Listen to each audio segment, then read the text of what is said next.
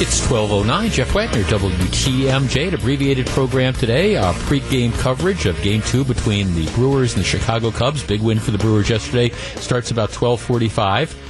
Paul Joseph, the former meteorologist at Channel 4, always used to sound out these memos telling everybody, don't interpret the radar. You are not a trained meteorologist, so don't do that. Well, okay, now we all interpret the radar. Now, I don't know. A number of my colleagues are freaked out. They seem to think that this afternoon in Chicago, you're going to need Noah to build a boat. It's going to rain so hard.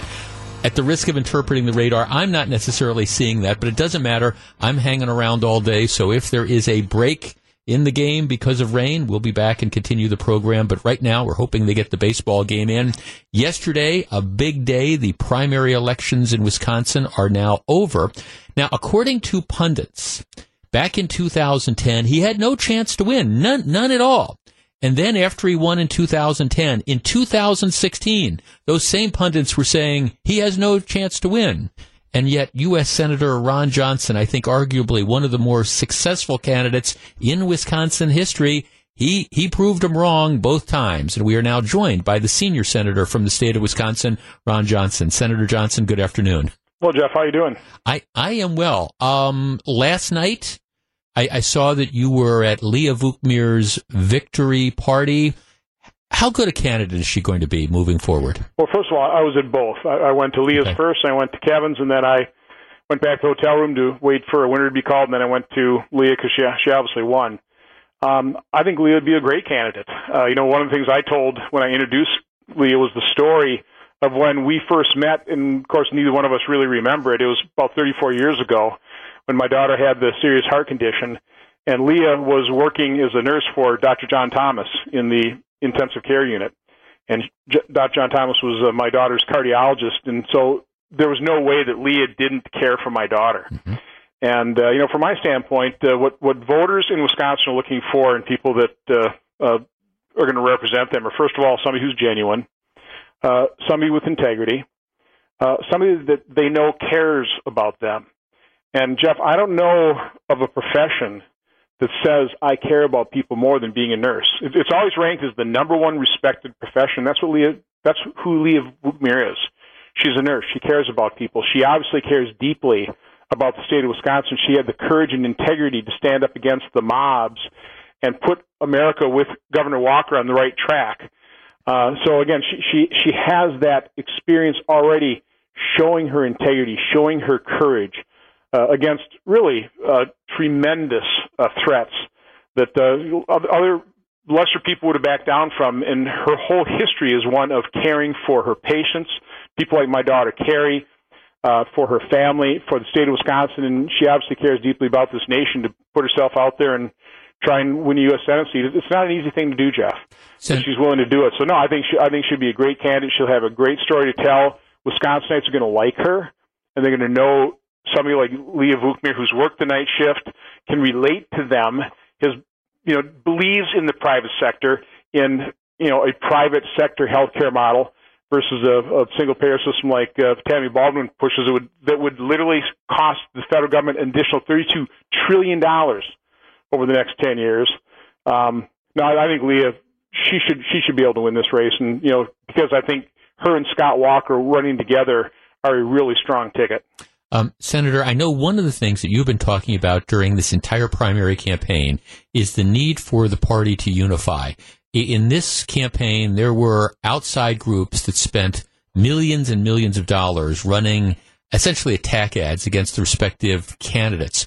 How important is it for the candidates to unite, for the party to unite, and do you see that happening?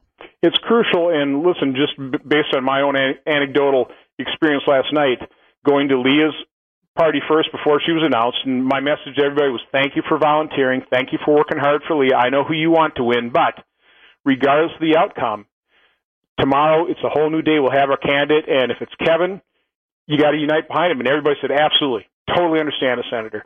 Went over to Kevin's camp, same exact message. Thank you for coming out. Now it's time to unify behind our candidate, whether it's Kevin, whether it's Leah, and they said 100% agree. No doubt about it. You got our word on that. So I didn't hear anybody say they weren't going to unite behind our eventual candidate. Now that candidate is Leah, chosen fairly and squarely. And by the way, I think in general it was a pretty high integrity race. The ads that weren't positive were really just showing either Leah or Kevin saying things they said, and both candidates are going to have to defend what they said. So, personally, I realize a lot of people say that's really negative. Listen, when you're laying out what somebody actually says, to me that's not a positive ad, but I don't think either candidate would have come out of this primary particularly bruised.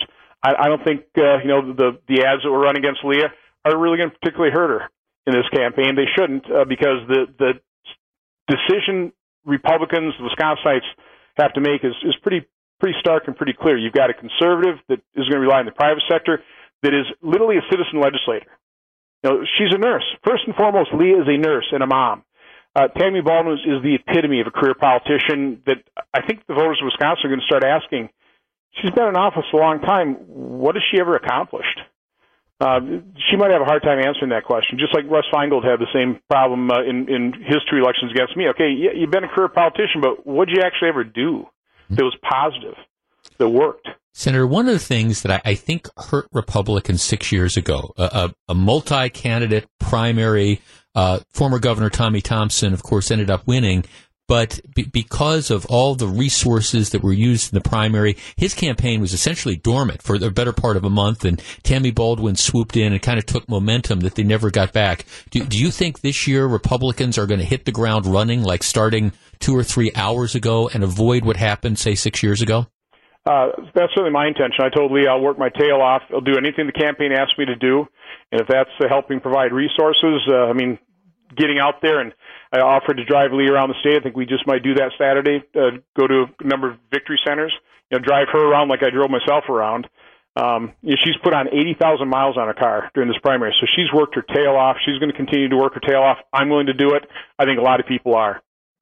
Senator, let me switch gears. Let's move to one of the big things that's going to be going on in the U.S. Senate this fall. I see that the confirmation hearings for Judge Kavanaugh are scheduled for September 4th. When we talked before, you appeared relatively confident that there was going to be a vote before the November elections. Do you still feel that way? Yeah, I would bet a large amount of money if I was a betting man, saying, yeah, we're going to vote to confirm Judge Kavanaugh before the election. This is something that Mitch McConnell, this is really his passion. Let's restore the courts to the way our founders envisioned them, with judges, not super legislators. Chuck Grassley has been an excellent chairman. I think he's proving that right now, pushing back on really the false claims of people like Chuck Schumer, the hypocritical claims. And so, no, I'm going to meet with Judge Kavanaugh here, I think 4:30 this afternoon. He's a person of real integrity. Very difficult for any Republican to vote against him, I would think. And as long as we remain united, because of Harry Reid changing the Senate forever with his nuclear option, the minority really has no ability to block any nominee at this point in time. So as long as Republicans are united, and it sounds like we are, Rand Paul has said he's going to vote for him. I haven't really heard either Susan Collins or Lisa Murkowski say anything bad about him. Again, he's such a person of integrity. His family background is wonderful, and he's a judge. He's got a long record that it's pretty unassailable. Quite honestly, he's interpreted the law, and as a result, I don't like some of his decisions because I don't like some of the laws he's interpreted and applied rather than altered. And that's what all I'm looking for. That's what most Republicans are looking for in a judge, is a judge. Not a super legislator, not a judicial activist. Yeah, Senator, that's one of the things that struck me, because I've been trying to follow this from afar. And here you have somebody who has a lengthy legal record as an attorney and then later on as a judge. And understandably, he has a conservative bent. But I'm not seeing any sort of smoking gun, anything out there that would suggest that he is somehow unqualified to serve on the U.S. Supreme Court. It's like so many other of President Trump's nominees for office. They're just people of unimpeachable character. I mean, they're just excellent choices. And here again, like Judge Gorsuch, who could really, Democrats are going to complain because they've got to play into their base. But I mean, any reasonable human being that's being honest would have a real difficult time assailing the character of Judge Kavanaugh. He's just his family background is just wonderful. He's just a great person, and he's a great judge. Senator, let's obviously the tariff battle continues, and I know we've spoken about this before. At the end of last week, you had President Trump again, kind of what I would describe as sort of picking a fight with great local company Harley Davidson. Where do you see this going? I know you're not a particular fan of trade wars. No, and listen, I agree with what President Trump is trying to do. He really is trying to push the envelope. Other presidents have tried, had some success, but America's been very generous. People have taken advantage of it. China's the main problem, but President Trump is trying to achieve fair and complete reciprocal treatment in terms of trade. Now, it's hard to do. My concern is, what is the strategy? And the longer this plays out, the damage that's being done, more and more of it's going to be permanent. And so I'm just fulfilling my responsibility. I don't want to undermine the president trying to achieve his goals, but at the same time, I think it's very important that I point out, here's what is actually happening. You have to understand that. His trade representatives have to understand this is the harm being done to farmers that have spent decades trying to open up markets that they could be losing, the lack of competitiveness of Wisconsin manufacturers to their global competitors. The administration has to be aware of that, and they are. It's one of the reasons President Trump proposed a $12 billion aid package for farmers, which I hope never has to be implemented, because I hope we conclude the trade deals on NAFTA with Europe so we can really focus our attention on the primary abuser, which is China, which has stolen hundreds of billions of dollars worth of our industrial intellectual property, our military secrets. They are the ones abusing the world trading system, and the only way I think we can affect that outcome is with a united front of the rest of the trading world. Senator, I know you're busy and you've got to go by. I have one other question. As you return to the U.S. Senate, are we going to be able to avoid a government shutdown over the course of the next few weeks? Oh, well, first of all, you understand, Jeff, you can't shut the government down. 90-some%, no matter what, if we do nothing, 90% of it is deemed essential or for national security, and it just keeps being funded regardless. We are passing appropriation bills. The House has passed them. The Senate is passing them. So hopefully the president will sign these things, and we will have already funded the vast majority of government anyway. I don't like shutdown politics because it just creates greater uncertainty, injects it into the economy, and I think the hallmark achievement of this administration is we've restored some certainty. We stopped adding to the regulatory burden. We made our tax system competitive.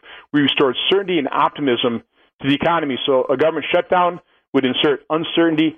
The whole trade war and tariff thing is inserting uncertainty, which we need to, again, that's why we need to conclude these trade deals. Senator Johnson, thanks so much for joining me this afternoon. I hope to get a chance to speak to you again pretty soon. Have a great day. Take care. That is the senior senator from the state of Wisconsin, Ron Johnson. Let's take a quick break. 12:22, Jeff Wagner, WTMJ. 12:24, Jeff Wagner, WTMJ. Brewer baseball pregame coverage coming up in about 20 minutes or so. If you want some of my thoughts about the election, you can follow me on Twitter. It's at Jeff Wagner 620. I've sent out a number of tweets about last night's election. Here's the top line. First of all, Gru, who produced the show today and always, all my predictions, nailed them, got everyone right. Now, I don't necessarily take that much pride in it because I don't think it was really that hard to see. I mean, you had the Republican establishment voters came home, selected Leah Vukmir.